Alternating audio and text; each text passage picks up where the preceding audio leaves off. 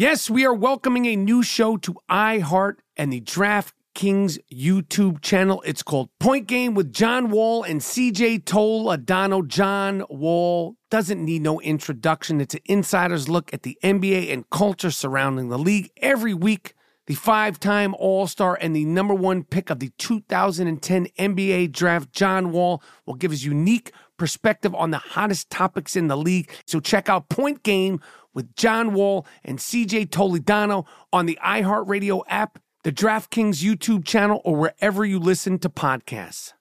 Thank you for traveling with Amex Platinum. To your right, you'll see oceanside relaxation at a fine hotel and resort property. When booked through Amex Travel, you can enjoy complimentary breakfast for 2 and 4 p.m. late checkout. That's the powerful backing of American Express. Terms apply. Learn more at americanexpress.com/withAmex.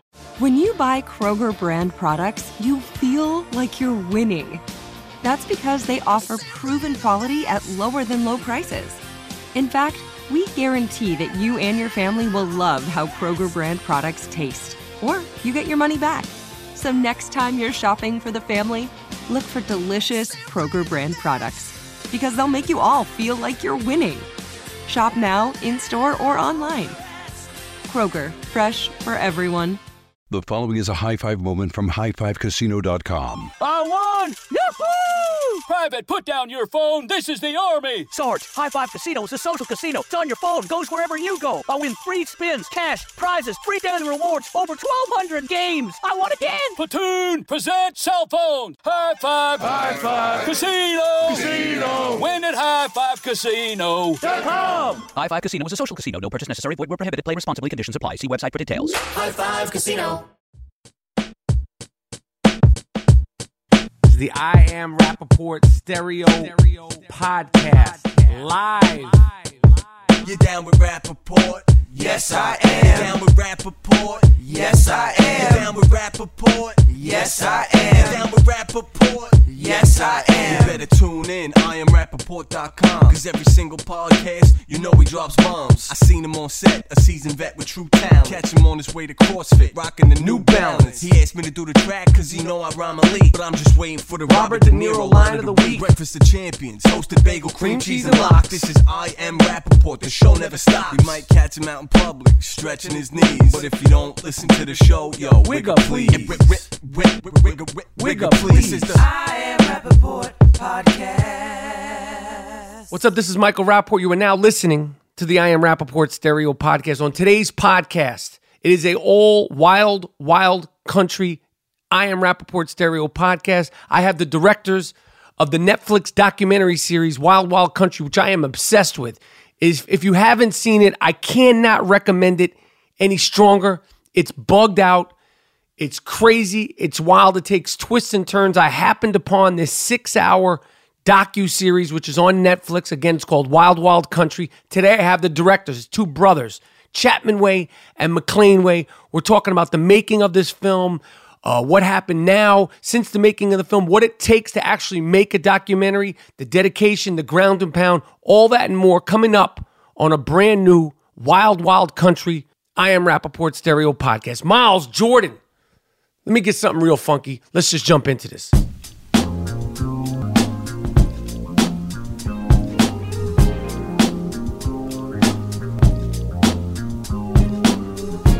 Okay.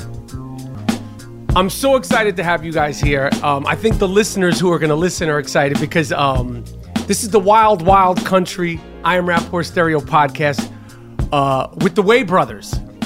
We're here. Thanks for having us on, man. Oh, man. Come on, man. I'm excited. The directors of Wild Wild Country, I'll say the newest Netflix documentary series that is sort of sweeping the nation. You know, I mean, it's, you know, and I know you guys, you know, you're humble about it, but I mean, it's really caught on.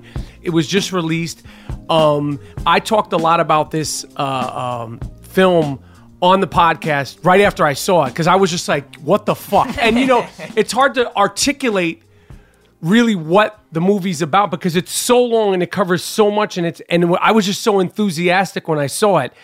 And, to be honest, to have you guys here, one of the beautiful things about a podcast is, and the internet is like, and having some sort of success and a Netflix show, I was like, I love this movie. And I was like, wait a minute, I got to fucking try to get these guys on the podcast. So this is the first sort of time I've done this, and it's two brothers. So that's awesome. Well, thanks for having us on. We wanted to love talking about it. I mean, this is something that we spent like 4 years of our life kind of making. It's like you kind of have to be obsessive about these types of stories. I think that like people are always like, oh, you guys might be tired of talking about it, but I don't know. We love coming on these things, especially podcasts like Face to Face. You can really like dive in and talk about stuff. And it's been crazy because we made this thing just in a bedroom at Mark Duplass's office in Highland Park. And so it felt like so small for so long. And then when it goes on Netflix, like globally, you get the kind of an immediate reception. It's been pretty incredible. Has it been like, has the response been sort of overwhelming? Like, I mean, I guess, when you're making it in someone's bedroom and it's the ground and pound of making docs, your first doc seemed tough, but this just seemed like even tougher. Yeah. Well, you made it, Doc. I mean, just to even get it to a point where the documentary makes sense is a huge hurdle. I mean, 90% just goes into making sure, like, can people follow the story? And then to, like, really put in the extra time to really, like, make it entertaining, make it thoughtful, provocative. It was a real grind for us. It took us about 4 years to do. How did you come about the story? Yeah. And I'm going to mispronounce Rajneesh. Rajneesh. Rajneesh. I did it once. Rajneesh. I practiced early, and I'm going to mispronounce names. So please correct me every time I do. How did the origins of making this as a film in our lives come about? So our first documentary was on the Battered Bastards of Baseball, yes. a minor league baseball team in Portland, Oregon. And so we had just wrapped that up in 2014, and we worked with a film archivist who gave us the footage for the Portland Mavericks. And he was asking us, what are you guys doing next for your project? And Mac and I had a couple ideas, but nothing we were like too in love with. And he basically said, like, look, I've got this collection of 300 hours of archive footage on pretty much what is like the most batshit crazy story that ever happened in Oregon. And so he started telling us it was about this guru and these 10,000 followers that came here from India. They built this $120 million utopian city.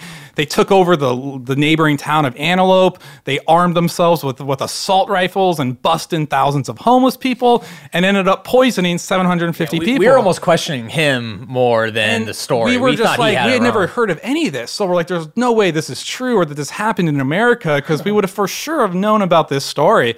And sure enough, we kind of went back and did some light Googling, and everything he had told us had happened. And so that was about 4 years ago, and we just immediately dove in.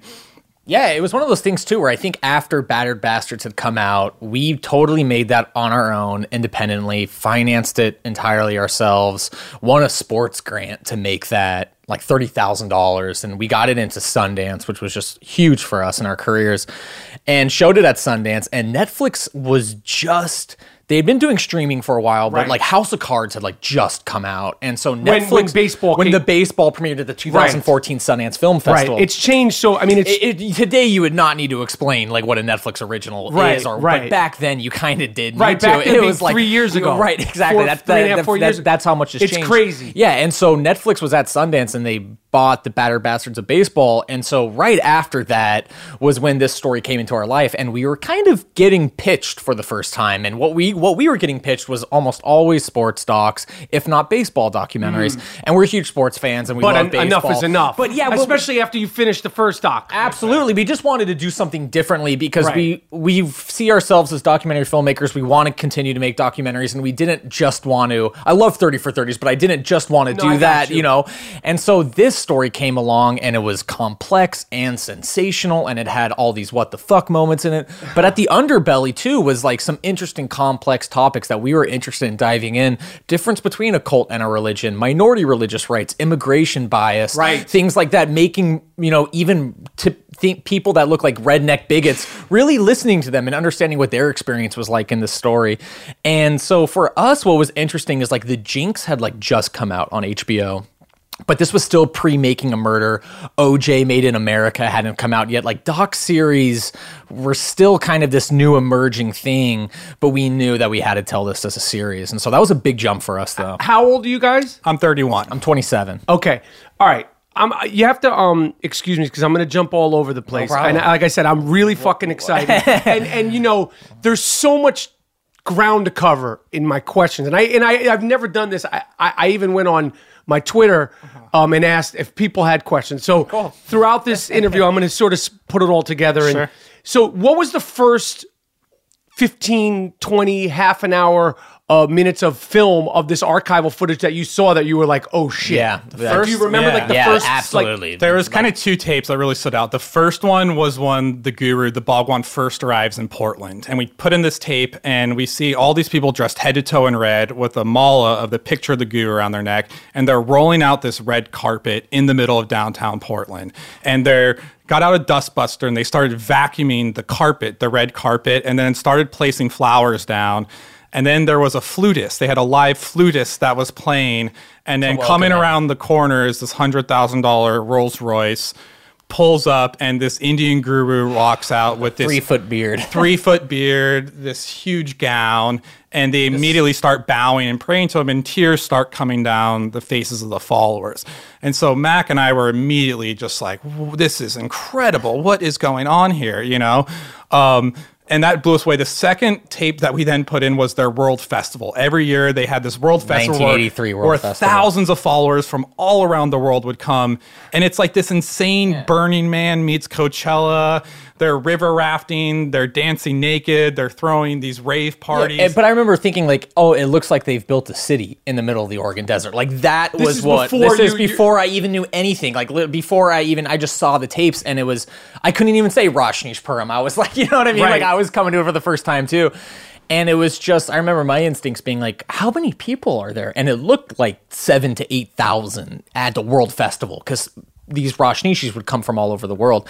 But then my next thing was, like I said, it was like, have they built all of this out there? And then basically, started Googling around, and everything that archivist had told us started checking out. There was this town takeover of Antelope. They busted homeless people. 751 people were poisoned with salmonella. And then the next step that really kind of got us going full steam ahead was when we started reaching out to kind of more than just like our talking heads. They're more like our cast of characters, you know? They're kind of like the storytellers that are on the front lines of this war that breaks out in Eastern Oregon. More specifically Sheila. Yeah. I mean, as soon as you turn the footage... did you know first, like, that's the first person? She was the first person going through the archive footage. I mean, she was provocative. She was foul-mouthed. She cussed. She didn't take shit from anyone. She was just this really dynamic female leader of this group. And so we thought, wow, what a fascinating, complex character. We've got to hear kind of what it was like for her to go through this journey. Okay, I want to get to Sheila, but I got to back up with the fucking Rolls Royce because you know the Rolls, like this movie, this documentary film, this series that you put out. While I was watching it, I was very I was watching it on the edge of my seat, and I was pissed off at both sides. Like I was like, there was many times. One of the things that pissed me off from the beginning was his fucking Rolls Royces. Because in my opinion, I'm like, if you're a spiritual guru and you have all these followers, forget a Honda Accord, forget a Volvo, forget even a BMW, to be a spiritual guru with an obsession with Rolls Royces, the dichotomy, it just doesn't make any sense. Like in this day and age, like if you saw like some spiritual, we'd be able to document, be like, oh, we're looking at this fancy home. It's like one of these preachers, you know, like totally. It begs the question, like, is this a con? Like, I get like, that. what is this? You're a spiritual guru, but you got fucking $100,000 Rolls Royce, and at the end of his life, because you told me beforehand, because this wasn't, I don't think you said this in the documentary. 93 was what he had in Oregon. Because when he went back to Puna, 93 Rolls Royces when he fled the country and they arrested him. 93 Rolls Royces. All of them had custom paint jobs. You should see the custom paint There's jobs. one for sale in Los Angeles for $1 million. You can buy it. One of his Rolls Royces now? It's called the Black Kimono. I just plugged the Black Kimono. It's available. You can Google it on. It's going to go up in sales. The more this doc sort of catches life, and you know someone's going to buy that fucking Rolls Royce. I think so. It's pretty crazy looking. But yeah, he was basically the first guru to like marry Western capitalism with Eastern mysticism. He was kind of the first guru to say, like, don't be ashamed of your wealth. You don't need to be embarrassed about your wealth. And so a lot of highly successful Westerners kind of flocked to his ashram in Pune because they were attracted to this message of to be enlightened, you don't need to reject everything. You don't need to reject sex. You don't need to reject wealth. You don't need to reject alcohol. You can live a path of enlightenment while still enjoying all those things. And he was there's a few defenses, I'll call them, of like the Rolls Royces, but there's obviously like some legitimate criticisms about them too. What are the defenses? The defenses are a couple things there, and this is just what we heard while talking to members of Rajneeshpuram. One was that it was like a little more historical in that like Bhagwan was raised in India at the time of British imperialism, and Rolls-Royce was like a very significant car of the British imperialist. It was like the height of accomplishment, luxury of Western civilization. So I think specifically why it was a Rolls Royce was I think that there's a story of Bhagwan seeing a Rolls Royce when he was 7, 8 years old. But why 93 Rolls Royces? Okay, so let's say that's not a defense. That's just why Rolls Royces. 93 Rolls Royces. Yeah. Like I don't even think there's a rapper alive. For sure. 2 Chainz, like no 50 Cent, nobody in their fucking day in their hate. Floyd Mayweather doesn't have 93 Rolls Royces. I think that Bhagwan was like, I don't know if it can be talked about or diagnosed really, but there's like a collector's syndrome that I've come across with people with baseball cards or something like that, where it's like you have a compulsion of collecting. Because we didn't really get into it in the documentary, but it just wasn't Rolls Royces. He had these pens, like foreign pens. Like he was obsessed with pens and calligraphy, where he would collect a ton of. I really think it was more like this is going to get press. You know, it's like true it's too. provocative. It was attention. He was aware of it. He was the first one to be like, people aren't going to talk about my meditations that I like to do. Dynamic meditation isn't the sexiest topic to talk about. Is that what he titled it? Dynamic meditation? That was what he invented. That was like his contribution to like the world of meditation. But I think he thought these Rolls Royces, it'll get me on talk shows, it'll get people talking about me, and through that they'll come to learn about my spiritual teachings. So it was kind of what I took away from it. Yeah, absolutely. I mean, he lived a really unique life on the ranch in the sense that he takes this vow of silence, kind of just takes a step back, so to speak, just kind of chills in his awesome house on the ranch. And one of his big activities that he did was he drove about 2 to 3 hours every day. He'd drive off the ranch. He'd drive to this town called Madras, which is about an hour and a half off the ranch, and then back. And that was his life that he kind of lived. I mean, other than that, it was probably the one area in the documentary that we didn't have that much footage of, which was like Bhagwan's day-to-day daily life. Cameramen, it was pretty much off limits to cameramen, and we didn't have a ton of footage of what his life was like. But for some reason, like his joy and kick was definitely driving around in his Rolls Royces. Okay, so which pissed a lot of people off in Eastern Oregon because they these are like kind of salt of the earth people, and they're looking out their window, and for better or worse, it might be jealousy, it might be envy, it might just be confusion, like because paint a picture. I'm assuming that most of the people that are going to be listening to this have watched it, but paint a picture of what the story is. The town looked like at the time. I mean, it's like it's 1981. Even when you're there, it's a town of 40 people. And when you're 40 residents, and there's basically one dirt road that goes through town, and then there's kind of like one cross section that goes through town. Like it's small town, it's tiny town. You can't even call it a small town. Yeah, I mean they have a church in town that they all go to, and they have a school. They had a cafe. They had one cafe, which was kind of like the local center. But it's dirt roads, and so the image of this Indian man who they knew nothing about driving down the center of their dirt road in these insanely expensive Rolls Royces just got everyone riled up. It was the first time a Rolls Royce was ever driven to Antelope, and the last time a Rolls Royce will ever be driven to Antelope. Right, it's like Bhagwan, Rajneesh, and them people. But yeah, basically, just to give a little background, Antelope is this tiny town in Eastern Oregon. It's a population of 40, and today it's around the same. But but 19 miles away was the largest private piece of property in the Pacific Northwest. It was called the Big Muddy Ranch, and it was for sale. And basically, this group of Indian followers and American followers of this Indian mystic named Bhagwan Rajneesh, they come to Eastern Oregon. They buy this piece of property, the Big Muddy Ranch, in 1981, and they rapidly spend around $120 million just turning this kind of barren wasteland of a ranch into their kind of like spiritual oasis in the desert. And a war ends up erupting in Eastern Oregon.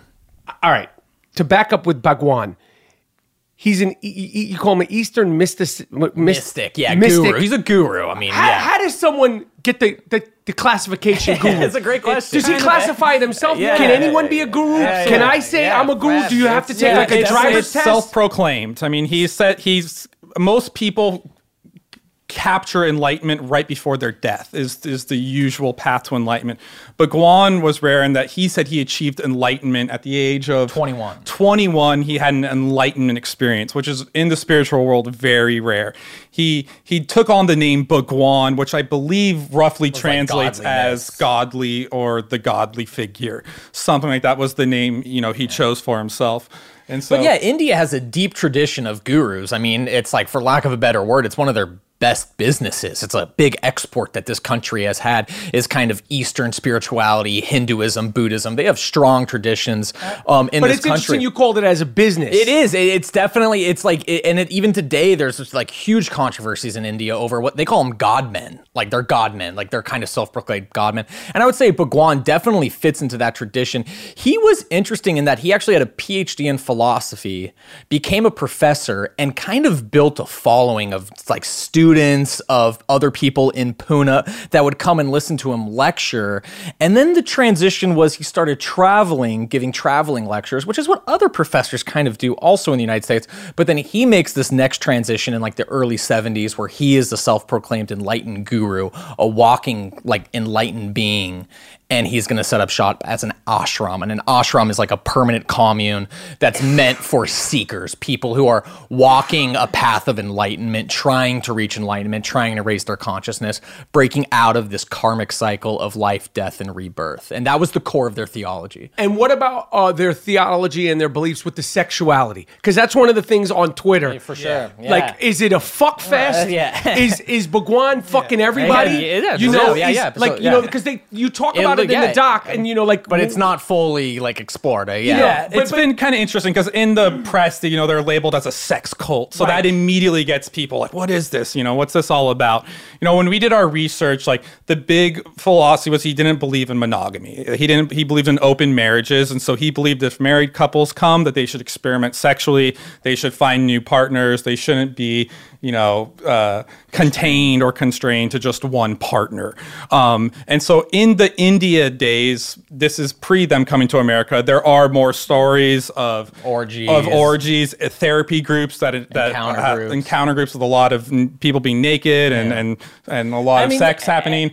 But the thing was, like, when they came to America, they were spending so much time just building this city that all of them said, like, we didn't even have time to like have sex. Like, it was so intense and so crazy that we were like labeled this sex cult, but really it was like open marriage was kind of like what we all believed in. It wasn't like these satanic, like, I got you, sex fests happening, And what about Bhagwan? Is he have the pick of the litter? Like the townspeople, I believe, talk about the look. Right. They all had this look. And I was watching it trying to be as biased as I possibly can. And I have no judgment at the end. Right. Like, I really don't think anybody was necessarily 100% right or wrong. That's a great takeaway. At the end of the film, that's I was a solid takeaway. But when you do that montage of the look, I'm like, they all have that look. And to explain it to people that are listening, the look, like, it's like they seem very happy, almost like they're hopped up.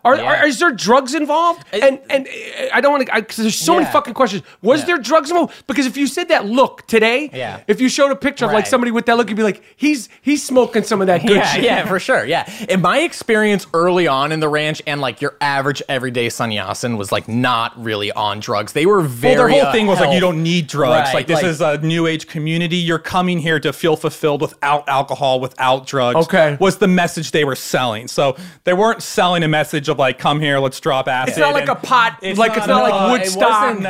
But sure, in Pune, India, in the 70s, yes, there are stories of drug smuggling, and but it's not like a big. It's not like it's not a weed. It's not a part of their. I got you. It's not like a rave or anything like that. But I would say like their devotion to Bhagwan when he would drive by in his Rolls Royces was religious ecstasy. I mean, it's comparable to kind of like, I don't know, I've seen videos of Southern Baptists, going and people just like, absolutely losing their shit. I think it's like when like the Pope drives by. The Pope had his Pope mobile and he drives by, and you see it, and it's very strange. People want. I know it's something that's hard because we struggled with it in the sense of like, it's hard to intellectualize in a way that you're going to convince someone who doesn't feel that way.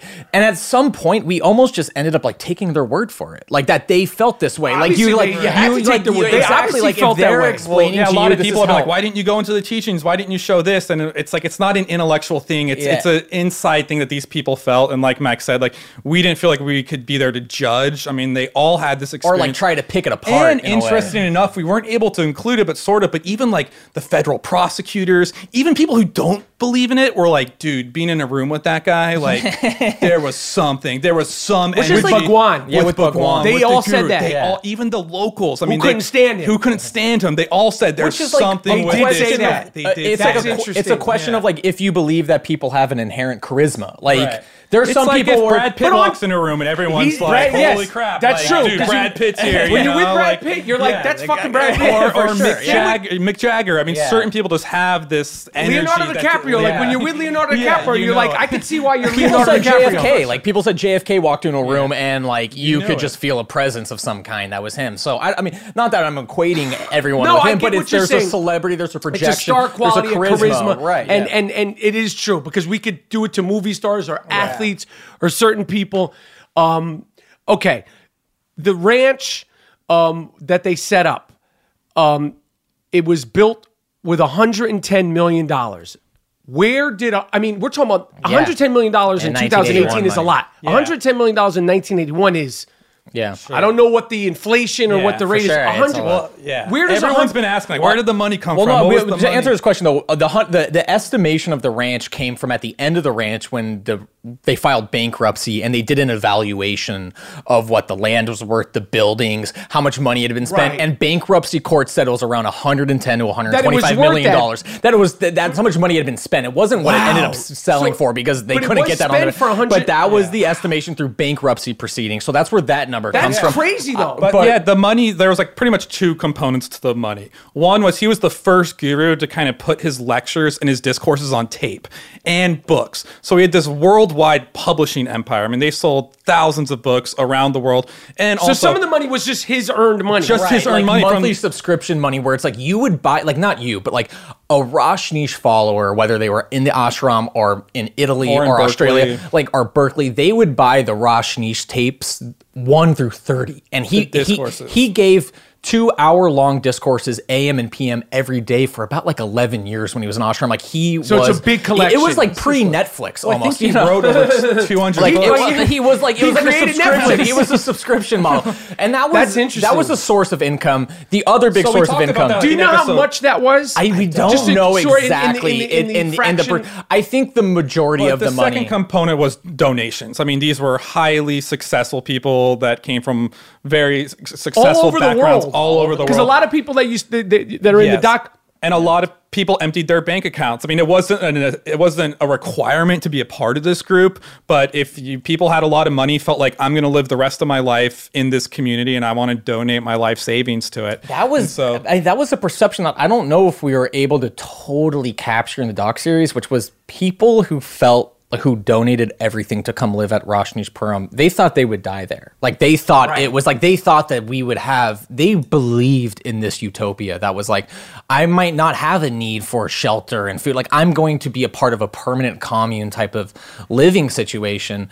So I am eager to donate to this to this dream that we are all believing in. And so that was a big component. And then they would like do these. They basically had a global network of satellite communes that would also kind of raise money and contribute to Rajneeshpuram. And then also, like, they have the world festivals where it's like 10,000 sannyasins would come and drop a lot of money to come do their big summer festivals. In our research, the money issue didn't really come up until the later years of the commune, where the commune wasn't as self-sustainable as they were hoping. That's a good point. And so Sheila was really putting pressure on members to donate. And it definitely created some, fractures within that community of people feeling like, hey, I joined this for meditation and spirituality, and every time I see Sheila, she's hitting me up for my checkbook. So, but then the Oregonian investigator talks a little bit about that in episode 4. And in Sheila's defense, she starts to talk about like when the Rolls Royces would get from 30 to 40 to 50 to 60 to 70 to 80, and now you're talking 90. It's like she was saying, like, yeah, there was expenses on the community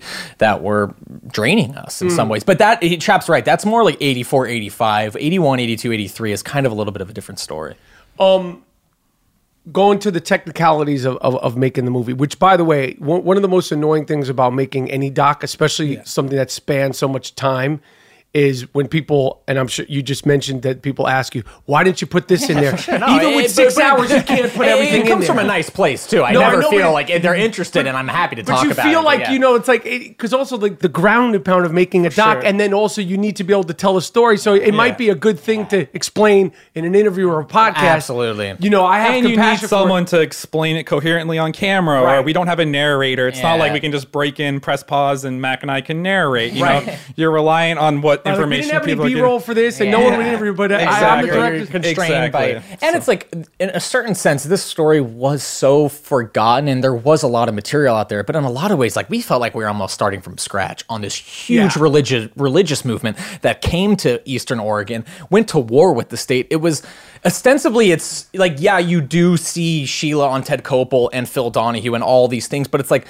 when you're first starting out, you don't know that footage exists or that's out there. You just keep on researching and talking to people and finding it. And so it's like, we always talk about, like, we feel no ownership over the story of Rajneeshpuram. If people want to pick it up and continue, like, I would be the first person to read a book on it, to hear a podcast on it, to see another documentary series on it.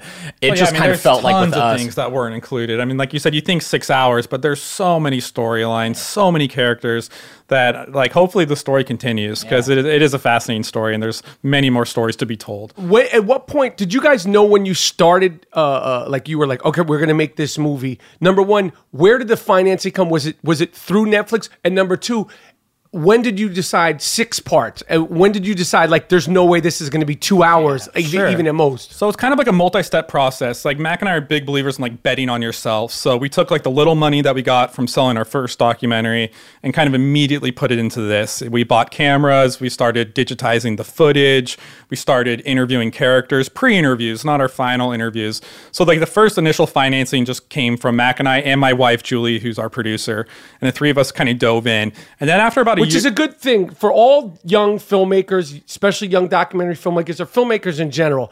I agree. Yeah, you got to bet on it. They keep waiting for someone to knock on their door, the opportunity. The door's not getting knocked on. It's not getting knocked on. You really got it. I mean, we had a hugely successful doc at Sundance and maybe a couple opportunities here or there, but really you got to create your own opportunities. And so we immediately knew if we want to have, like, a long career, like, we've got to bet on ourselves. And you have to learn how to do it. It's like, learn to edit, learn to shoot, learn to do these things. You know, I think that in film, you try not to rely on too many people. Exactly. If you rely on other people to, like, no, I'm going to hire a DP, I'm going to hire an editor, I'm going to hire, it's like you should learn how to do those things so you can make it on yourself and take control of your project. And then after about a year, through our sales agents, we hooked up with Mark and Jay Duplass, who were, like, huge coming on board. We knew if we were going to do this as a series, we really needed some, like, extra help, some extra name recognition, some juice to go into distributures. And so, but at this point, you knew has to be a series. We knew it has to be a series. This can't be 90 minutes. Exactly. Once we kind of started getting, basically there's 3 huge legal stories. There's the separation of church and state battle. There's this huge land use battle, and there's this huge immigration fraud battle.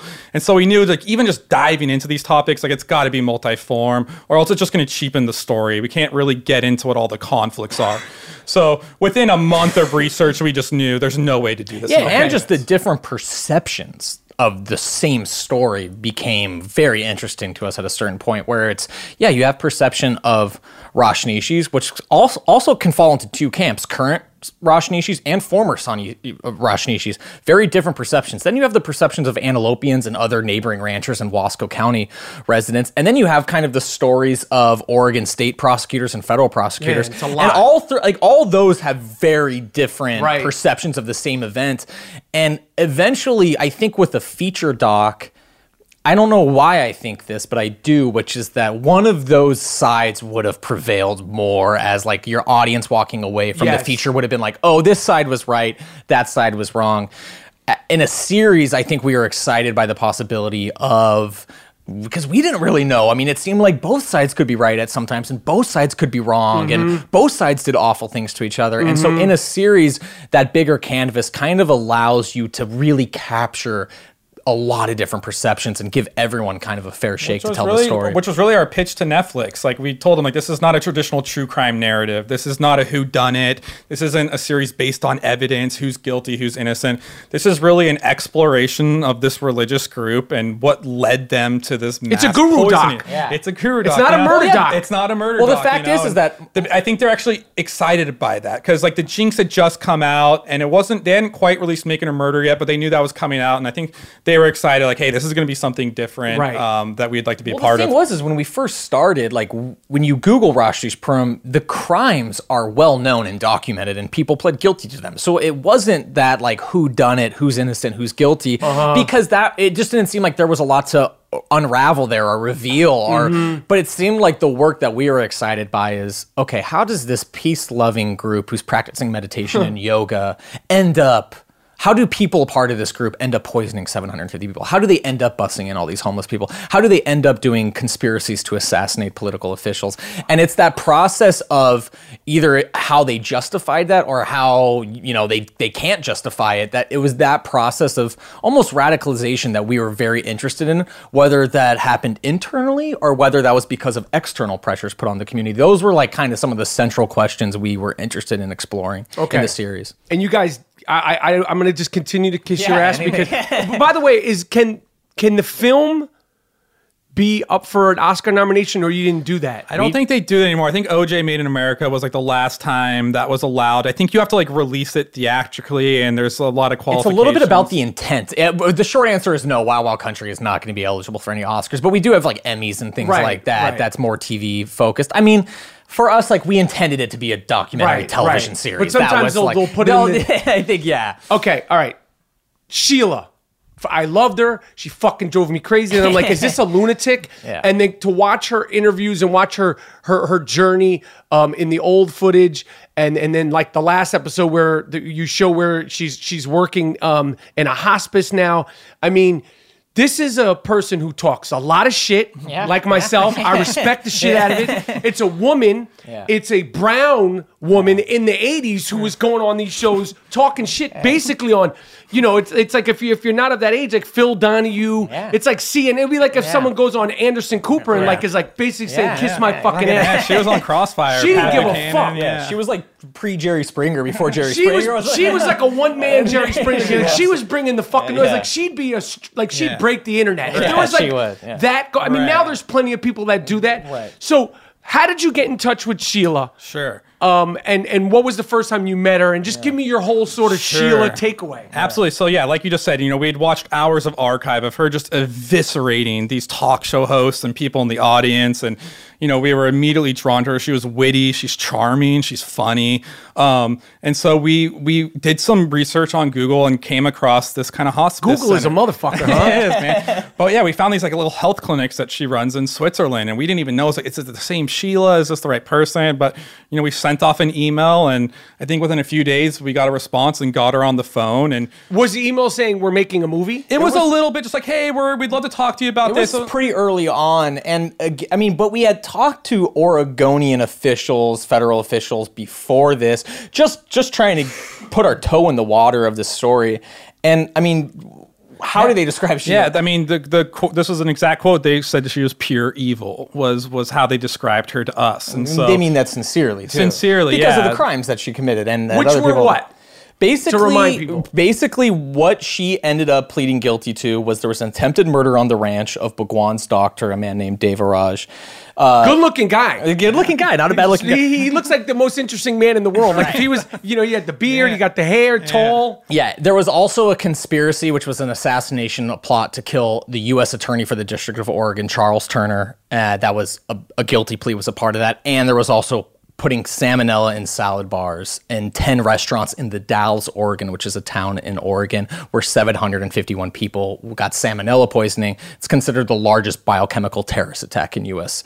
history. It should be noted, Sheila did what's called an Alford plea, which is I'm pleading guilty, but it's only because you have enough evidence to prosecute me. But it's kind of like I'm guilty on some of these things, but I'm not guilty on some of them. And she's never admitted to everything, but in our interview, what we found was she was willing to give us justifications for why shit happened the way it did without ever fully going on and fully admitting everything, which totally lends itself to like credibility questions. Is she credible? Is she not? I think in Wild Wild Country, she comes off as someone that's reliable at times and unreliable at other times. But we were still interested in talking to her because she was such a decision maker as a part of the community. It seemed like stupid to make a documentary series on Rajneeshpuram without getting Sheila's perspective in it. Yeah, but as soon as we got her on the phone, she was a little hesitant at first, but I think once we told her what we were kind of interested in, I think it became clear that she feels like she's never been given an opportunity or a platform to really say like her version of the events, what she was interpreting. And it's really interesting. I mean, when you talk to her, I think there is maybe a valid argument that they felt incredibly persecuted out there for their religious beliefs. They felt like they were dealing with a lot of bigotry, a lot of government overreach and trying to dismantle this community and this city. And it was really interesting to watch Sheila's progression as a young 17-year-old hippie girl who went to school in New Jersey. She went to college out here. She was part of the Flower Power movement. She's a fine artist. She does a lot of paintings. Oh, okay.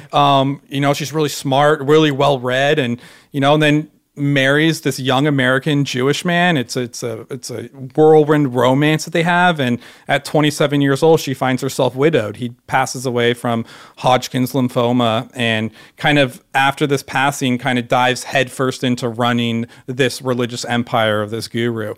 And so she's had a real fascinating story to tell. And we kind of, Mac and I talked, like, this wasn't going to be like an interrogation with her. Like, we just really wanted to sit down, similar how we're doing. Like, hey, let's walk us this is a fucking interrogation, guys. Don't worry. Don't worry. Don't worry. I'm just fucking softening you up. This whole place is wired. Trust me. The gates are shut. But yeah, and we visited her twice before we even interviewed her. You went to Switzerland? Went to Switzerland twice. She's still on Interpol's list. She never served time for her. She's on Interpol, which means she can't travel outside Switzerland because she never served time for her federal offenses. She only served prison time for her state crimes. And how long was that? She ended up doing 2.5. It's a really legally complicated thing, but basically Oregon State filed charges against her and other Rajneesh leaders, and they pled guilty and struck plea deals, and they served prison time in Oregon. Sheila has this really interesting story, which we weren't quite able to get into the series, but she basically got out a month earlier than the federal government thought she was going to get out on not like a good behavior, but she painted the interior of the prison, and the prison warden credited her 30 days of prison. So she gets out of Oregon State Prison, takes a flight to Switzerland before the federal government is able to organize their federal charges against her and other people. And basically, I didn't get the details of it. That's interesting. But federal prosecutors told me that people were fired and that heads rolled because Manan Sheila got out 30 days early in prison, was able to take a flight to Switzerland, and they were never able to extradite her back to the United States again. That is interesting. Yeah, I wish I would have had 10 hours to tell Rajneeshpuram. I feel like I tell these stories, and I wish I would have had 4 more episodes. Dude, to jump ahead, and I was going to ask this at the end, but I don't want to forget anything because you're just giving me so much information.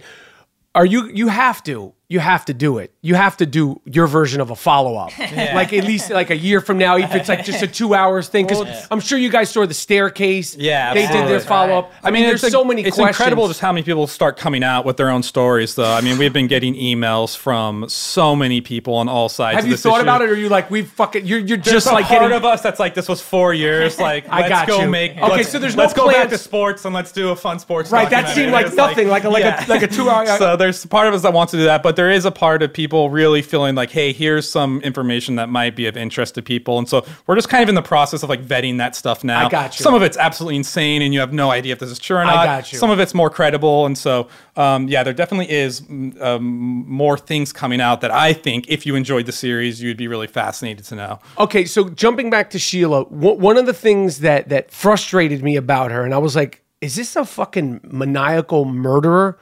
Or attempted murderer, because she didn't actually murder anybody. Sure. When you say she did her time and then leaves the country and goes to Switzerland, I mean, anybody would do that. Yeah. Well, not anybody. Not anybody would do that because Jane, she came back, obviously, because she wanted to be with her son. I mean, it's an understandable thing. You do 2.5 years. Like one of the things that I respected about her and drove me crazy, she's unapologetic. Right. To this day, even in the older version of Sheila. And how old is she in the? She's 68. She's only, what a life. Yeah, today she's 68. Yeah. Okay, so, obviously when she's young Sheila and she's, at the ranch, she doesn't give a fuck. Like, she's ride or die. She's basically, you know what she's like? She's like Tupac to Rajesh Suge Knight. Like, she's like on that Tupac shit, like, yo, his fucking Death Row Records, come to Death Row Records. And she's... Well, that's what's fascinating. Like, she really believed in what she was doing. I mean, like, 100%. Sometimes you see, like, Kellyanne Conway on the news, and you're like, does she really believe what she's saying about Trump, or is she just, like... But Sheila's, she's thug life. She's thug life, dude. She's down for it. Like, a lot of people think she took the fall for this. She didn't rat out anyone when it came time for her prison sentence. She gave nothing up on the guru. Right, and so they had a breach. Yeah, and they had a falling out even, and she still refused to give up any information. And she's ride or fucking die. So she's just really just fascinating character to talk to. But yeah, I mean, there is a lot of different interpretations. Like, a lot of people are like, is she a psychopath? Is she not? And it's been so interesting to hear different people's interpretations of like her journey and her character. When you guys are making this film, how are you processing not judging her? You're watching this old footage, and then this person that you're seeing from 20 years ago, you meet in real life. And I don't care if it's 10 hours, 20 hours, when you're in front of somebody, sure. It's a different version. Yeah. You're seeing them jokes, you're seeing them burp, sure, you're seeing them, bump into, you're seeing an actual... And you're also thankful. Like, you're thankful that they're sitting down and talking to you. Like, there were a lot of people that dodged a lot of our phone calls and emails and had wanted no part of the series.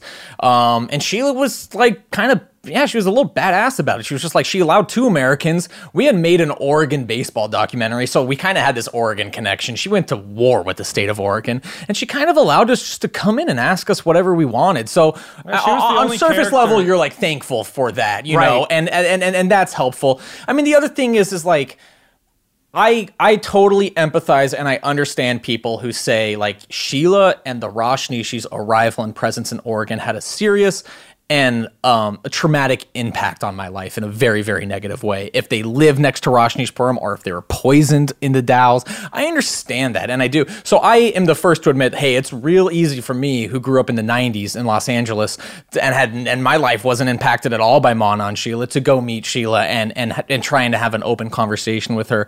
I mean, again, I don't think that Chap and I actually truly felt like a real need to condemn attempted murders and poisonings. Like, that's obvious. Like, that shit is bad and no one should do that. But Wild Wild Country was intended for mature adults that could watch this series, know that shit is bad, but then still be willing to kind of listen to someone talk about why they were pushed to do the things they were willing to do. That's hopefully part of the entertainment of Wild Wild Country. Right. It's good, interesting you said entertainment and adults, because now I'm thinking about like one of the Twitter questions, and I can imagine there might be other people like, you're interviewing a person that could have killed this person, or you're like, this is like, if it wasn't a woman, she doesn't deserve a platform or a microphone anymore. But I think I deal with that a little bit, but I truly feel like audiences are intelligent enough to know if they feel like a character is spinning them, or if they feel like that they have an agenda. Agree. And like, I think that there's this need for audiences, like, they just want to be told what's right and what's wrong, and they want to make sure they're on the good side. But I feel like if I'm watching an audience, like when I watch Jinx, like,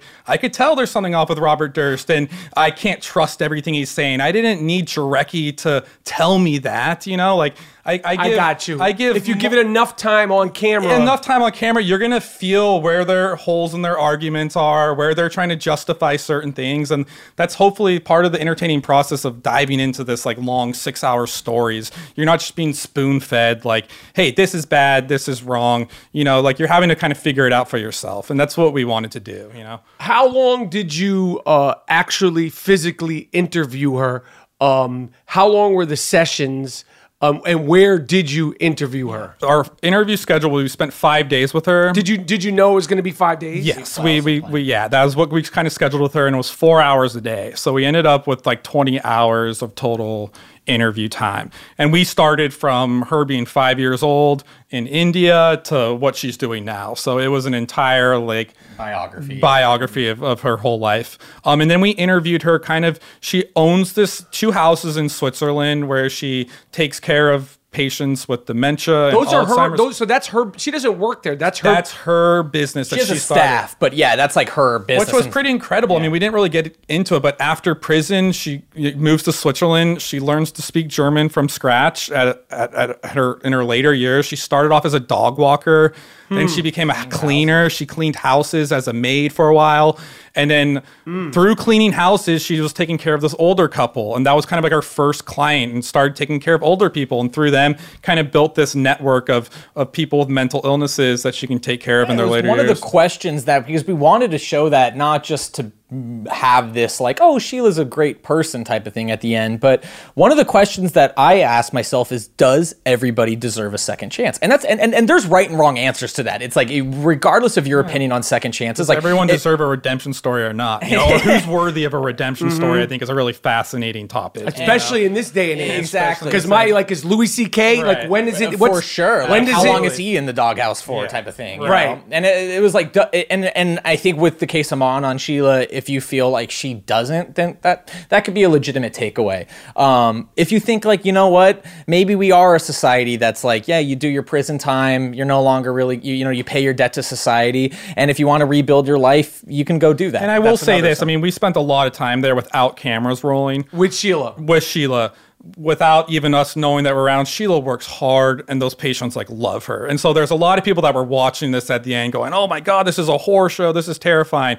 But our genuine takeaway is that she cares very deeply about her clients and patients, and does a very difficult job of taking care of these people, was kind of our legitimate, genuine takeaway, even when cameras weren't rolling. This is a technical question. When you did your 5 days, 4 hours a day interviews with Sheila, how many cameras were you using?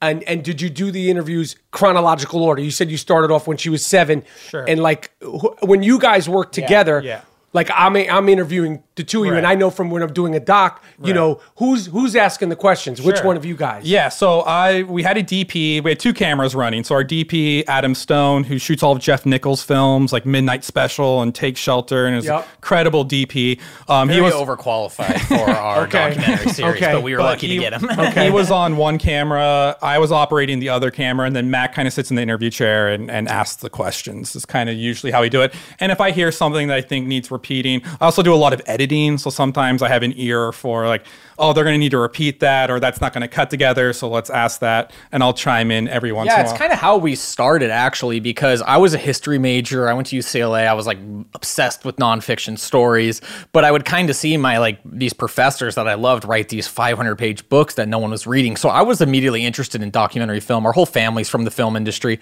I never really thought we'd get into it, but I saw a documentary as kind of this type of nonfiction filmmaking that I was really interested in.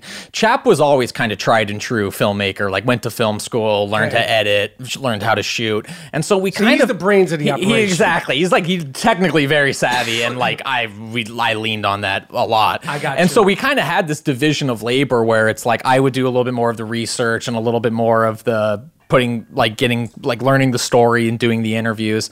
And then like Chap's it's so helpful to have him there, because like as I'm doing the interviews, he's the first person that I look to at the end and be like, do we get everything? Do we have everything that we need? And then like whatever he tells me to like get again, that always ends up making it into the show. It's like critical stuff that's like, oh yeah, we need that. Or when you guys are doing it, did you break down the interviews with specifically Sheila? Because that probably was the most extensive, in chronological order? Yeah, we kind of did an interesting way. The first thing that we did before we even started our interviews was we basically wrote 6 scripts for each episode. Explain that. So basically it's an archival story. We know the beginning of the story. We know how it ends. And so we knew that we were doing these 6 one-hour episodes. So we really wrote a treatment for each episode. Here's the opening scene. Here's your page 8 moment. Here's the end of the first act. Oh. Here's your cliffhanger at end of episode 1. Here's your conclusion. So we really structured based on the archival footage? Based on and just the research. We read over 20 books on this. We read a lot of the Gurus books. We were doing pre-interviews with characters. Pre-interviews with a lot lot of characters. Pre-interviews off camera. Like just research. Just like, hey, we're gonna go grab lunch. One of these. Take our Tascam recorder and go around and just talk to people. That's interesting. It really is like people. I love documentaries that people are making where it's current, modern day, and it's unfolding. And like I would say, one of the great benefits of being an archival documentary filmmaker is you get to kind of structure it. With Battered Bastards, we were able to structure it into 3 acts. Yeah. This was much different. We were able to do it in 6 1-hour episodes. But it is a little. I think some people are of the belief like, I just want to talk to you for the first time on camera so we can get something fresh and new, and that's definitely like how some people attack these interviews. But we feel like if we can get a little more information beforehand, it helps us inform our narrative, like how the narrative structure of the show will play out. And because you know that it's so much, and there's so much. So when we do our interviews, we know like, hey, these are big, or this is a huge archival video section. Like we need Sheila to talk about the World Festival because that's a huge moment in episode 3, and so we kind of do a mix of just chronological and just making sure we're hitting our bullet points. And you totally stay. I mean, there's stuff like John Silvertooth in overalls, like when he started off a story with, well, I've never told this in public, but I'm going to go ahead and say it. It's like, so it's like you have to be open to, you can't be controlling. It's like you're essentially. We're pretty freewheeling too. We're not like totally strict to our questions. If someone's going off on an interesting tangent, we might dive into that as well. Yeah, you play with that. And it's like, I think that we called our scripts like the Bible that we had made. We're like, well, like, and the Bible that we had was a little bit plot for plot, and it ended up being pretty accurate to what's in the series. I think the area that we couldn't really plan for was just the personal character arcs and development of our talking heads, because they really were our cast. And so that was something that we definitely stayed open to. And then, I mean, the story was just so complex that it was one of those things where we almost ended up with as many questions at the end as we started with, which was just kind of the nature of this wild ass story where, it's a lot of different perceptions of the same event that happened, sort of thing. When you guys were filming, I'm sure you had a bunch of them, but do you remember, like, when I've had the pleasure of making docs, there's been a handful, like to this day, I could recall them, oh shit moments where the way they're telling a story and you're just like, this is going to be in the fucking movie. And you're just like, you can feel it. You can feel it in the room sometimes. It's really amazing. Like you feel that sense of energy. And I think like one of the first ones that happened was just absolutely insane was when we were interviewing the Assistant Attorney General of Oregon, Bill Gary, and he was explaining to us how their real attempt to poison the water supply with the beaver. Yeah, and the beaver in the blender. Yes. So basically they what they ultimately ended up doing was poisoning salad bars, but their first attempt, what they really wanted to do, was they wanted to poison the entire water supply of this city with some sort of bacteria or salmonella, so that enough people would get sick on election day that they wouldn't be able to vote. It was a way to control the election. And so they trapped beavers. Which are like have a really bad bacteria in them, apparently. And known for I didn't know about it. When you say they trapped beavers, who trapped beavers? Okay, well, this is so none of this is 100% known as fact, but according to the Assistant Attorney General, he told us that Rosh Nishis or Sannyasins, people of this religious movement, trapped beavers on their commune. And then they took the beavers and then they were going to put the live beavers into the water supply, and through that, the bacteria and salmonella will infiltrate the water supply. The problem that they ran into when they got to the water tank in the middle of the town was that the opening, the gap between the lid, was covered with a wire mesh. So they couldn't get the live beavers in there. So he's just telling us this very, very nonchalantly, very matter of fact. And this wasn't in the pre-interview. This was not in the pre-interviews. And he said, they couldn't get the beaver. They couldn't put the beavers in. And so what they did is they went back and they put the beavers in blenders, and then they blended the beavers to a pulp, and then took the blended beaver pulp back to the water supply and poured the blended beavers into the water supply. And that was truly one of the most insane things I'd ever heard in my life. And I was on the camera, and I remember just doing like a slow turn to Mac and not even saying anything. And we both just made eye contact without breaking face. And like, it's something only brothers can do, but we were just looking at each other like, what the fuck did that guy, did he just say? Like we were just so flabbergasted. Yeah, and so what he said, which was really interesting, because as soon as he kind of knew what he was doing. That's so far fucking out. He knew what he was doing, and he landed it perfectly. And he was like, I have no idea if that's true or not. But he said it was told to me by someone who was there. And that was as deep as he was willing to go. And that was as deep as he was willing to go. And there's no other information. It was in like an affidavit, but he said it wasn't just what was put in the affidavit. He was talking about his own personal interviews with people who had pled guilty to stuff. And he said that this was a story that was told to him. He wouldn't name who, but he said it was told to him by someone who claimed they were there. No. So again, it's like I wish we could have gotten like hardcore analysis and fact from there, but that was as deep as we could get on that one. Did you either, while you were making it, since the movies come out, ask Sheila, Sonny, or Jane about the fucking beavers? They don't know. They would not. Because Bill Gary was interviewed. And which guy is Bill Gary? Bill Gary's the assistant U.S. Attorney General who told us the story was actually after we had interviewed all the Sannyasins. Yeah, it was at the end, so there was not something that we knew If you saw Sheila again, like let's say, you saw, would you be curious to ask I would be curious. I would definitely ask, but they would 100% say. Well, she's not saying, she's ride or fucking die. For sure. But wouldn't you want to follow up, beaver follow up? This is something that I think could be legitimate, is that I think that they felt that the people who were cooperating with government officials were kind of throwing the kitchen sink at the That's whole a creative community kitchen sink. Try it. That ain't just a kitchen sink. That's some way out there shit to come up with. The attempt was to try and get, their prison time as down as little as possible. So it was kind of like, I mean, literally, the reason we put this section in, it's called Rumor Hotline. And the Oregon state government officials funded a rumor hotline because they were having such a hard time figuring out what was truth and what was fact. And we had that same problem too. I mean, this was a story of essentially 2,500 people who lived on this commune. It was impossible for us or anyone to know exactly what happened on the ranch at all times when you get vastly different contradicting effects. And so I feel like I can go out on a limb and say that this would be a story that would be 100% denied by a lot of people. But again, it's like this guy's telling you it, and he said, well, this was told by someone who was there. I don't know someone that would tell that story if they were there. That's the fine line being a documentary filmmaker, like it's not proven, it's not known. They obviously, of course, would deny it on the other side, but you have an AUSA said it saying he heard it, and so you gotta put that in the movie. It's too far fucking out there, yeah. And it kind of is. To me, it was symbolic of how much stuff can be embellished or how much stuff can be not. It was a little bit of the truth and fiction that was inherent in Wild Wild Country, I think. Okay. Let me see. Okay, the homeless people.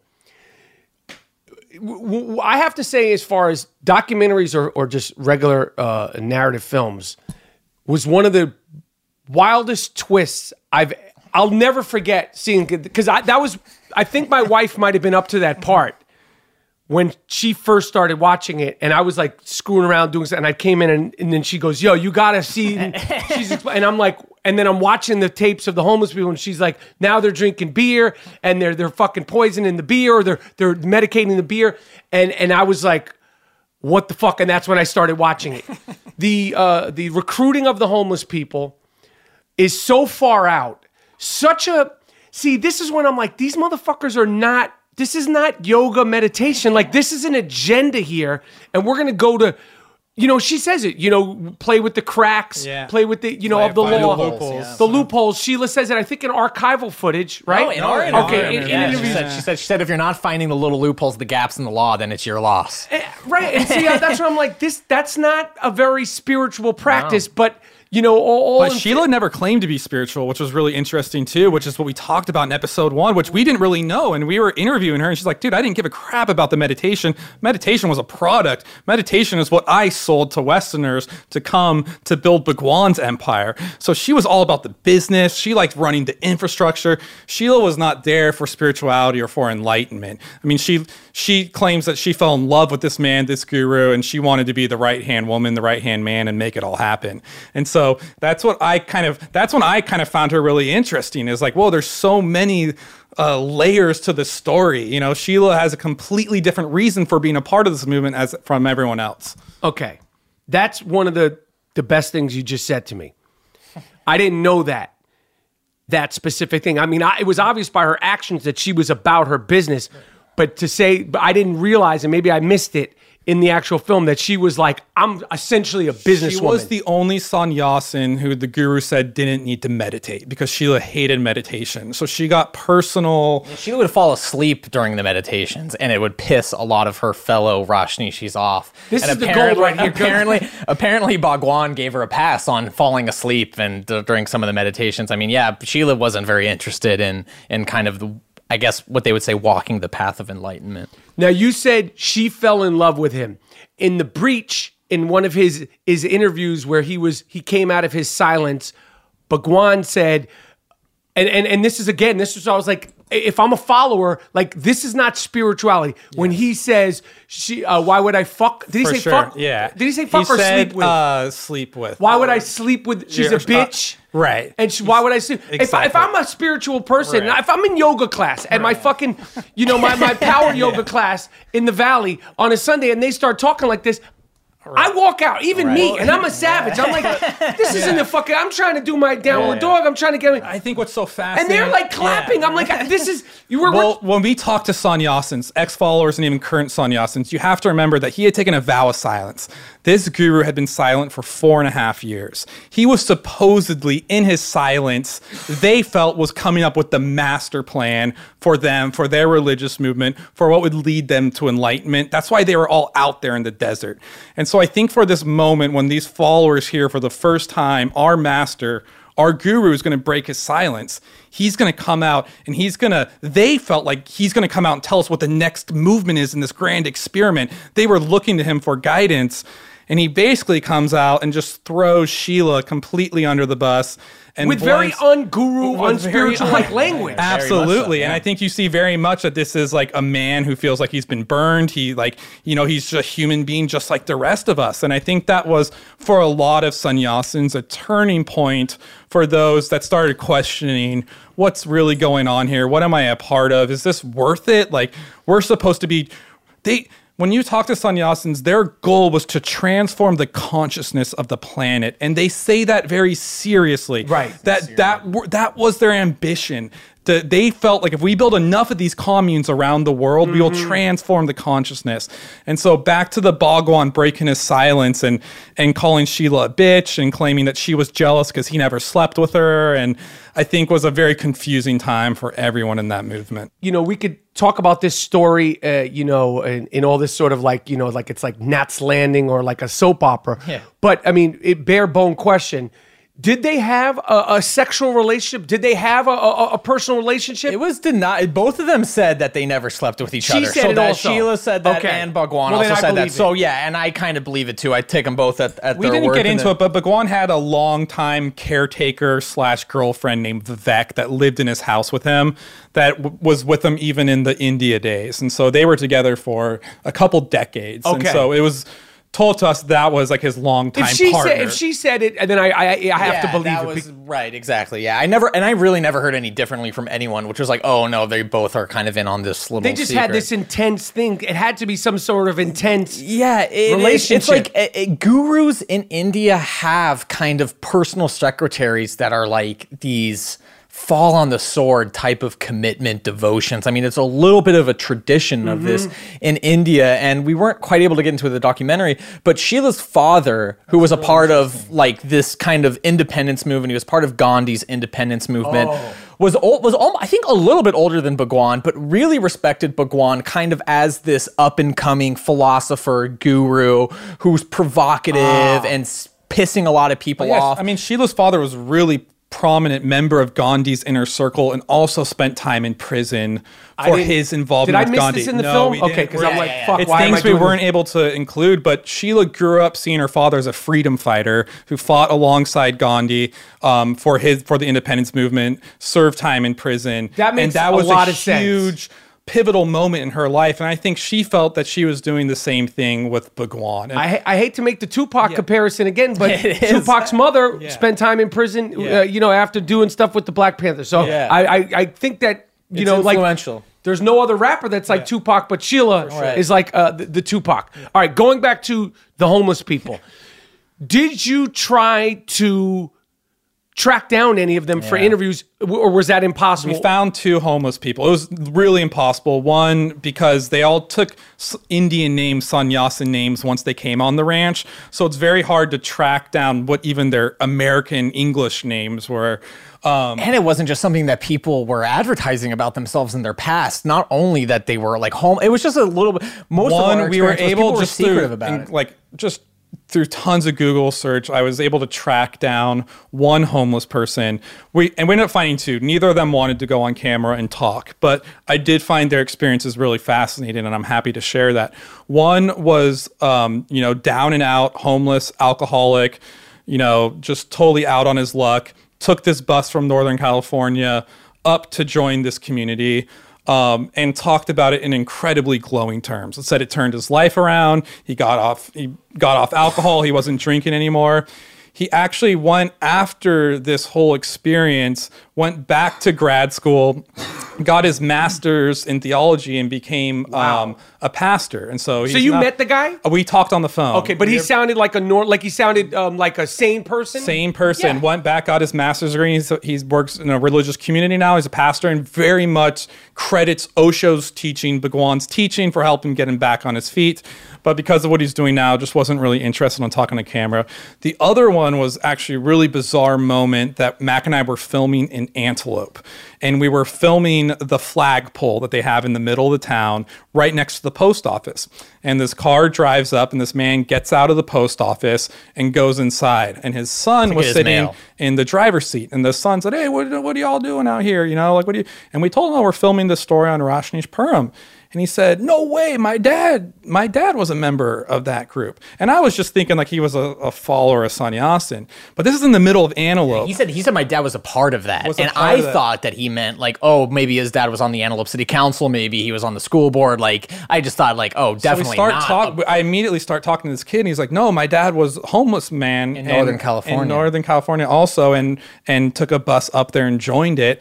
And I was like, "Wait, you guys are living in Antelope now?" And he's like, "Yeah, my dad never talks about it because we moved here like 10 years ago. My dad remembered the area, moved back here." Wow. And he was also someone that, despite knowing now in modern day that they were tranquilized with Haldol and poisoned, also spoke about it as like an incredible time where like, yeah, we did work on the ranch, but we got free food, we got free clothes, they provided us health services, and he felt like it was a positive takeaway too, even despite knowing that they were used basically for voting purposes. Yeah, I think a lot of these guys, because those were the two modern day ones that we spoke to, but we did have like hours of interviews with people in the time, and even the news stations would follow up with homeless people who had left the ranch afterwards. So we had kind of these like hours of archive interviews, and it seemed to be that even the ones that weren't thrilled with their experience at Rajneeshpuram were equally as resentful towards America in general as a country that they felt had completely abandoned them in terms of like, I was a Vietnam War veteran, I fought for this country, and I got the only helping hand that I ever got in my life was these people dressed in red who allowed me to come and be a part of their community for a couple weeks. And it was just a fascinating perspective to listen to these people. I'm sure there's homeless people that feel differently, but those were the only two that we were talking to. And we were able to really wanted to get them on camera, but there was just no way they were going to get on camera and talk about it. Again, with going to the way the homeless people were, in my opinion, they were inevitably they were used, and then when it was found that they couldn't use them, they kicked them discarded, off. Yeah, because the story of Sheila talking about the one guy attacking her, that's right. One of the homeless people. So what happened? I mean, this was basically right when Reagan defunded all the mental institutions in America. So there was this influx of mental illness, leaving these mental institutions, living on the streets with severe mental illnesses. And so, when the Rajneeshis were rounding up these homeless people, there was no sort of checking these people out for who might be good for their community. They were taking anyone and everyone that was over the age of 18, an American citizen, and could vote. And so, within weeks, thefts went up on the ranch, crimes went up, assaults, sexual assaults on the ranch. I mean, it was pretty soon that within weeks of busing in 5,000 homeless people, the entire community kind of began falling apart from within the inside. Because we talked to a lot of sannyasins they're called Rajneeshis, but they call themselves sannyasin. We kind of use them interchangeably.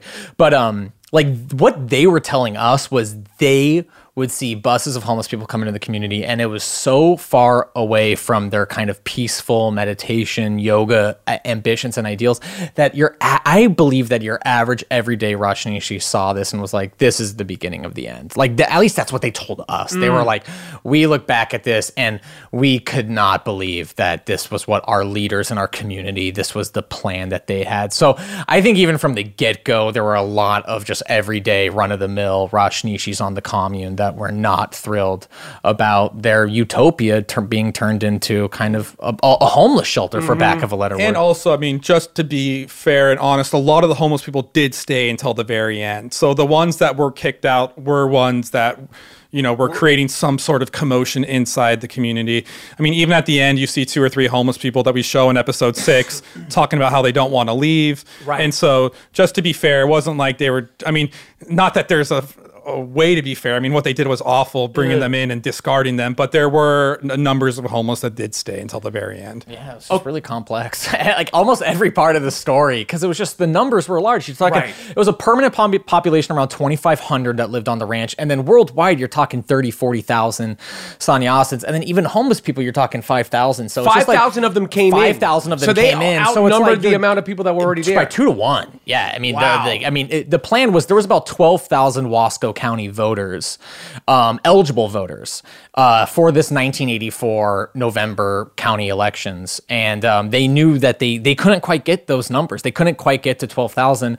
An interesting little factoid is that the voter participation rate in Wasco County for that 1984 election was 93%. It was the highest of any county in the nation. It's interesting because, you know, obviously what happened in Alabama, you know, when people are clear and have a clear-cut agenda and are clear on who's running and why they're running, they vote. They turn out. Yeah, you know, absolutely. You know, whether that or, you know, like even in Alabama, it's like, you're like, it's between these 2 people, these are their agendas, and motherfuckers come out. The average voting rate for the nation that year was like below 50%. It was like 48 or 49%. So for a county to be in 93% was just kind of one of the most fascinating things that I found in that whole thing was this kind of statewide rejection of all new voter registrations. But couldn't they? You know, it's like, what did you think of that? Because in my opinion, like, well, that's their rights. I'm like, this is a con here. Yeah. This is not their rights. But they're following the letter of the law. It was 20-day vote. Like Sheila, I think at a certain point was like, fuck this. Dude, I am gonna do like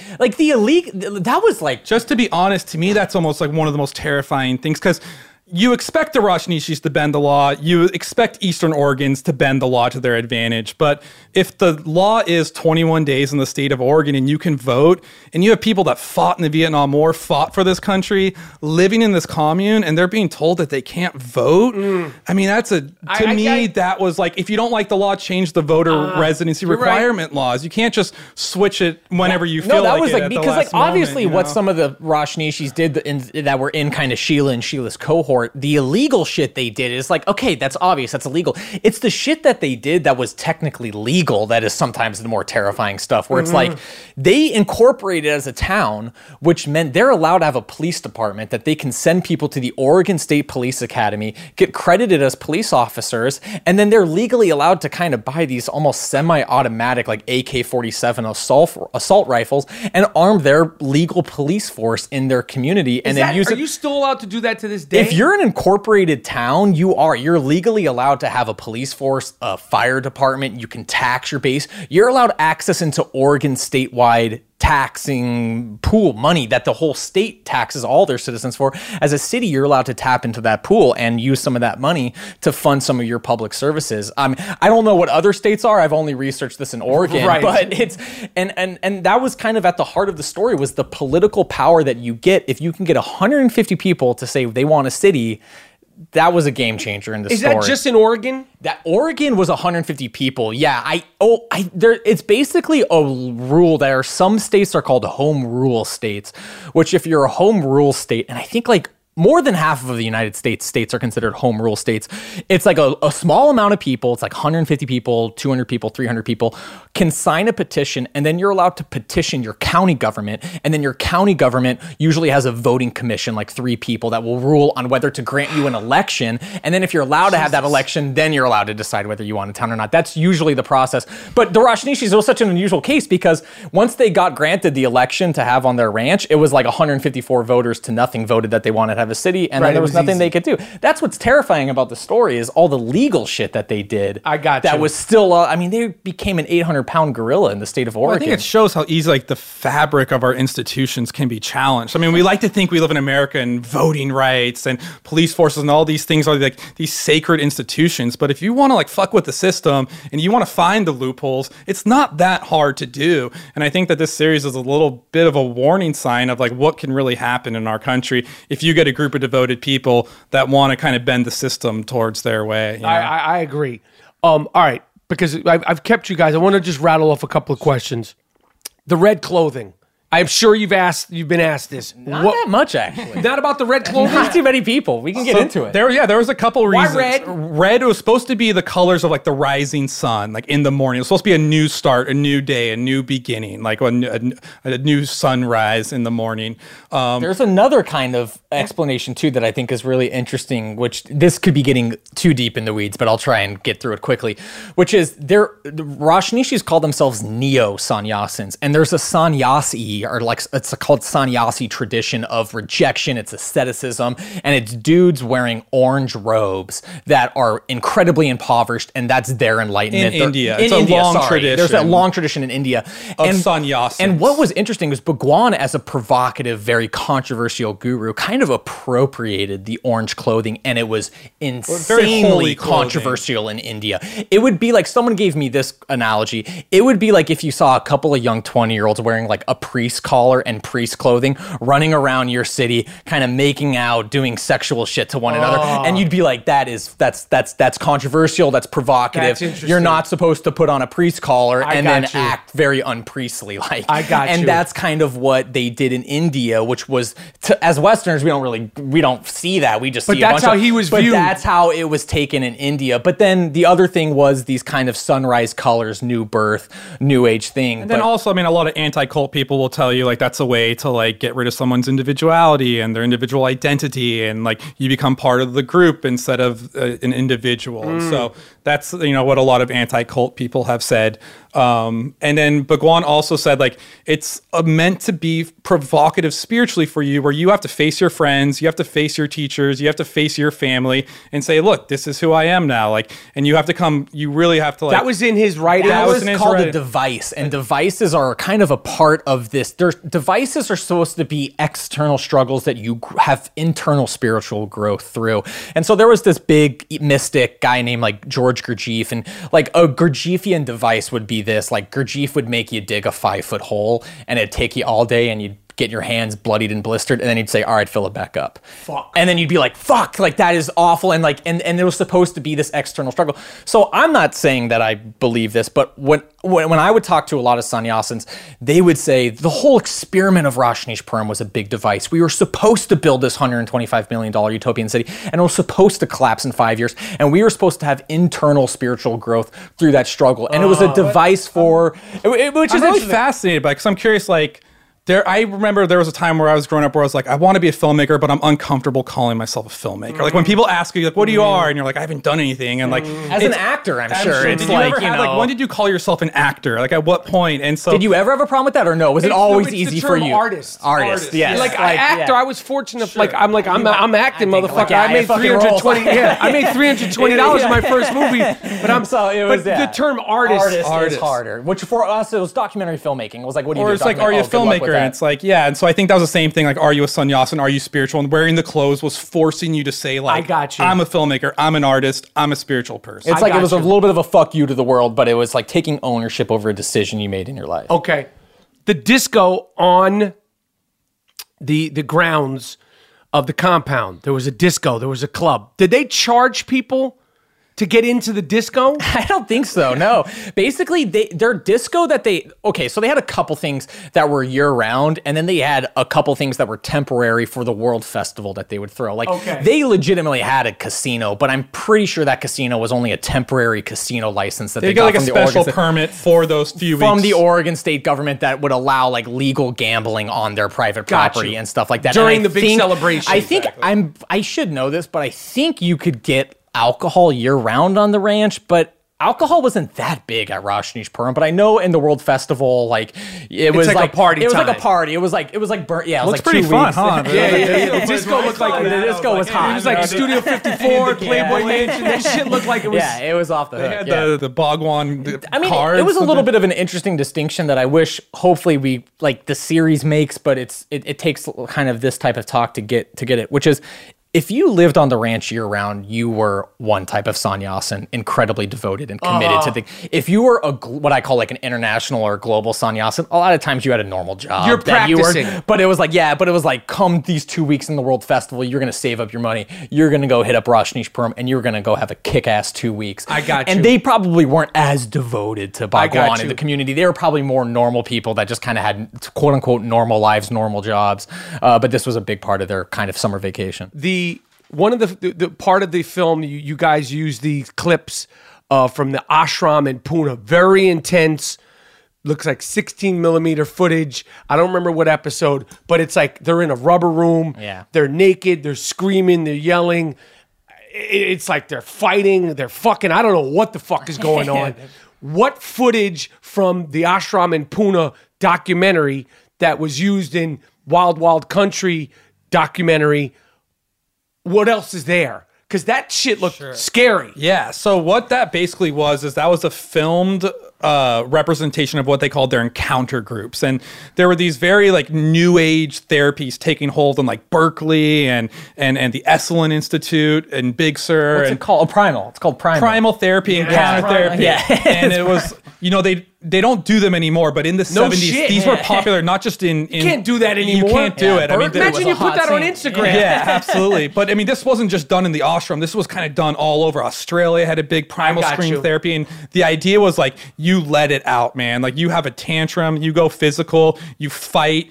They would get all naked and wither around together. And then at the end, you've come to this eureka moment cathartic release.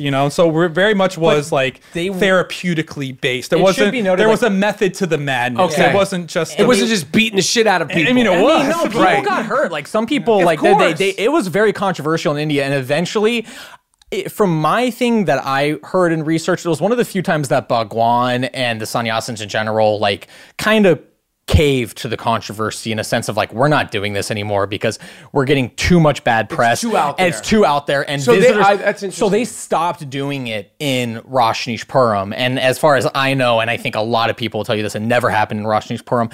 That's why I think they were so disappointed with that documentary that it came to Portland and showed in Portland, because it was this was a part of our past, but we don't do this anymore. We didn't really see the value in it so much, but it was something that stayed with them even to this day. I mean, we put it in our documentary because for Antelopians, it really was these are the new neighbors now, and it was the documentary itself, not our documentary, but Ashram in Pune, was such a critical document as a part of the Rajneesh history because it kind of always tended to follow the followers no matter where they went. Okay. For me, the lawyer guy, Naran, he acted like all of them were just total victims. Nobody did anything wrong. And what was your takeaway from interviewing him? Yeah. That was one of the most... Did you shoot that with 2 cameras or 3 cameras? 2 cameras. And we'll kind of punch in every once in a while, so it looks like it can be multiple cameras. Okay, because it's a good-looking interview. Yeah. And also, he's an interesting character. But I was like, nothing, not a fucking ounce. I think no one did anything wrong, man. When you talk to Naran, I think he feels very strongly that obviously, Sheila's crimes and those within her circle are atrocious and horrible. His deep down belief is he believes that the crimes that Sheila created were a smokescreen for created a smokescreen. Created a smokescreen for the government to like overreach and persecute their group, and the whole entire group. Like one bad apple, and Osho specifically. So, and there's probably a legitimate argument to be made where I think the federal government and the state government knew at some point that, all right, the way to deal with this whole fucking Rajneesh problem, it's 2,500 people out there, is if we can just deport the guru, these people follow this guy wherever he goes. So it's kind of like, and there's a document where they said cutting off the head of the snake. I mean, that was kind of their own language that they use. So, and I think Naran feels that sincerely, that it was like, but the government, his thing is like, the government needs to be better than that. Sheila and her cohort and her crimes are one thing, but that doesn't mean that you get to attack the Pope because, you know, Catholic priests are doing shit that they're not supposed to be doing. That was that. Not saying that I agree with that, but that was his. But yeah, I mean, I think it's a total valid takeaway to say like, hey, this group that you're a part of and this leader like was somehow, all this horrible shit happened because of this group. But I think for those inside the group, there's so many fractures within that community that they feel so far removed from Sheila's crimes. Like they had no idea of what was going on. And that was the experience to most of the people we talked with. If you were not part of that like 15-person circle that Sheila controlled, they were really kind of naively oblivious to what was going on. I mean, obviously they knew about the homeless people coming in and taking, but as far as the political assassinations, the poisoning. Right, this is obviously not being talked about at the morning meditation. They felt like Sheila and her crimes fucked us completely because we were doing nothing wrong and we were building this incredible utopia, and now we're all taking the fall. And especially now they feel like their guru is somehow being associated with all this criminality, which I think is really fascinating. What did the guru know? What didn't he know? Was Sheila taking orders? Was Sheila acting on her own? And to this day, I have to say, my take, you know, and I watched the film twice. Yeah. My take was he had to know something. You know, they're having these private meetings every night up at the house. Like, he has to know something. Yeah. You know, that was just my take. And then it's like, I'm like, when with the lawyer guy who like probably was the most frustrating one, I'm like, these things are poisoning people, assassination plots, bringing in the homeless people. Like, you none of this, just all coming from this one person. Come on, I just can't believe she's not running it up the flagpole or coming up with the ideas totally on her own. You know, is it, you know, like the Jane, you know, I was like, you know, I get his devotion, I get his sadness, but like, you know, like unless there was something cut out, you know, with him, I'm like, not a fucking... Or just also like the president of the United States is responsible for shit that people below him do, and that's a little... It's like if you buy into that type of level of responsibility... you have to say, like, taking a vow of silence at the most crucial time in, like, your movement... It's probably not, like, the greatest act of responsibility. You know, people were looking to him for guidance, they were looking to him for help, and he was kind of nowhere to be found, and so... But the interesting about what did he know, when we talked to like the federal prosecutors, they were like, we couldn't find any evidence that tied him to any of this. Like, we couldn't find anything. Even the wiretaps, because they said it was the greatest, like the So that's what the lawyer says. That's his defense. The lawyer says, like, if they had something on those tapes, like the FBI would have released it. They would have prosecuted him. I mean, they have the 10,000 tapes. There's no way they didn't go through all these tapes. If there was something damaging on him, because they would have come out and gotten him, which is interesting, you know? You guys talk about the tapes in the film, but you never, because I thought, oh, this is going to be a device going forward. Did you get to listen to the tapes? We didn't. So there was a Freedom of Information Act that we filed and that was requested, but because like the participants in the wiretapping did not know that they were being recorded, the federal government is not allowed to release these tapes.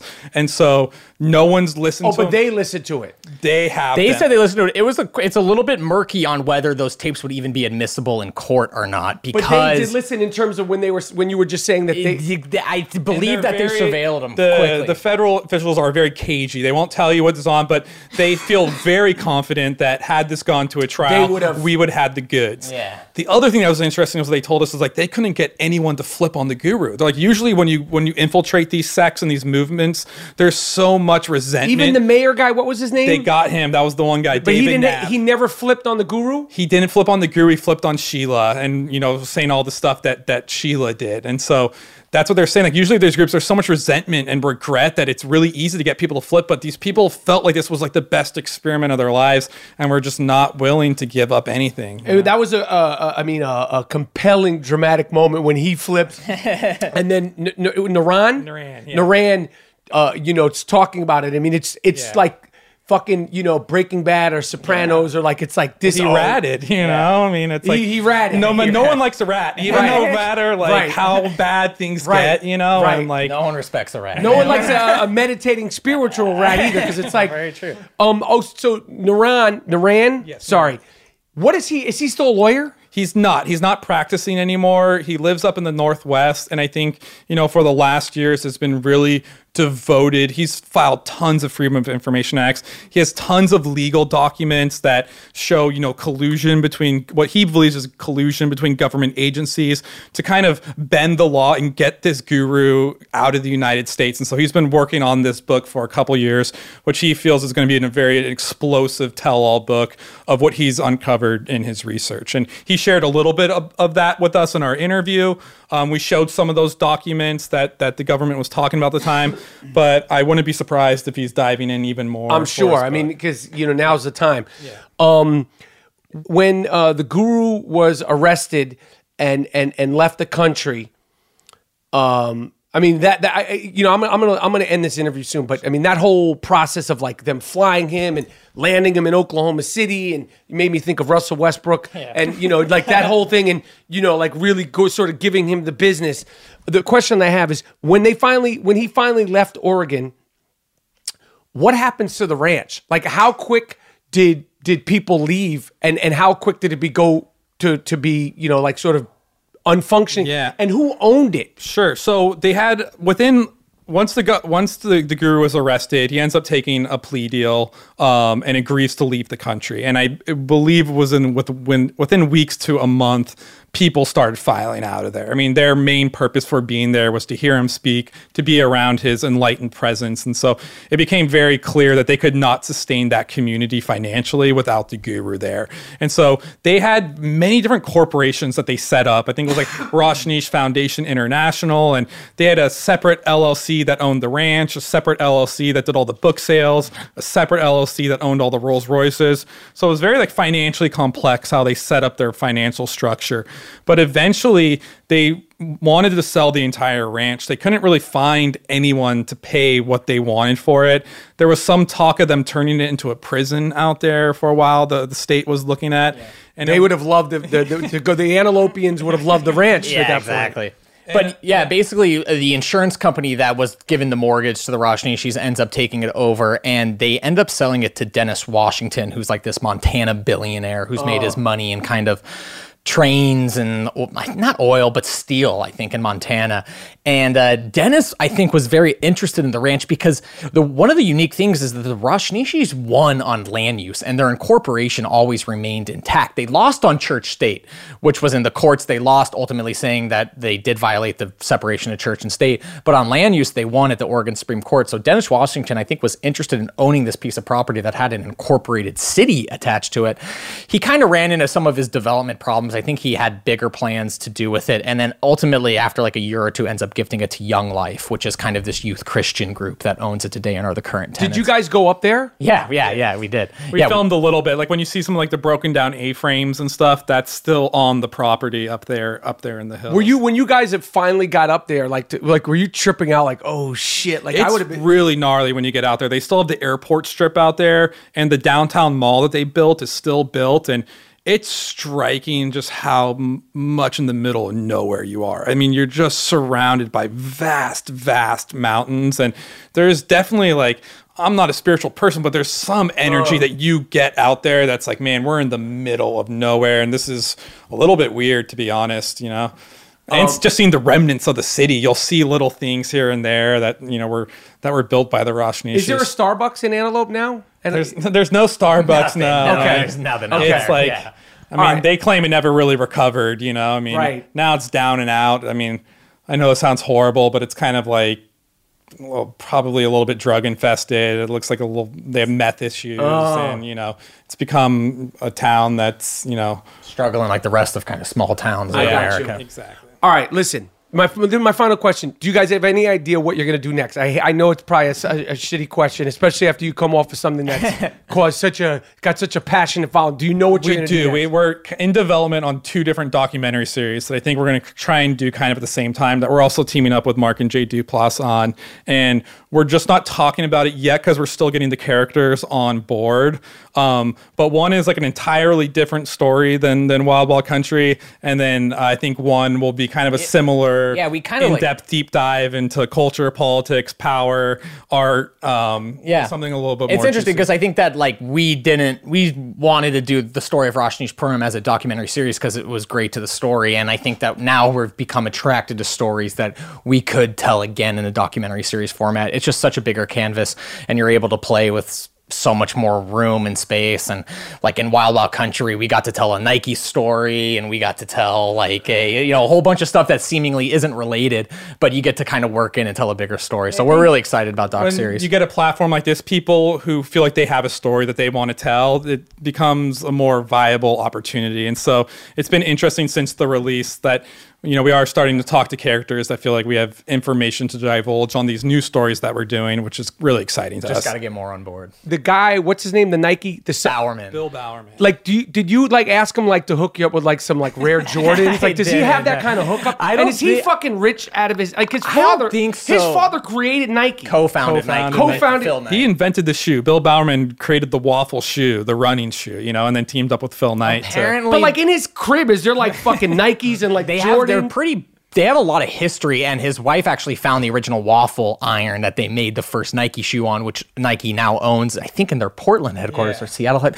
But no, apparently Bowerman will be the first to tell you. Apparently he sold stock too early. So I got you. All right, well, listen, I can't tell you how much of an accomplishment it is that you made this film. So many more people are going to see it. So congratulations. I loved it. I'm obsessed with it. I highly encourage everybody. I'm nonstop talking about Wild Wild Country. Thank you so much. Congratulations. It was dope. This was a great talk. Thanks for having us on. We love talking about it. Thank you so much for coming. Because I like I said at the beginning, to be so excited about something and to have you guys here, it's just like cool because like, it's the power of sort of social media. So sincere congratulations and good luck on the rest of your stuff. Thanks so much. Thanks for having us.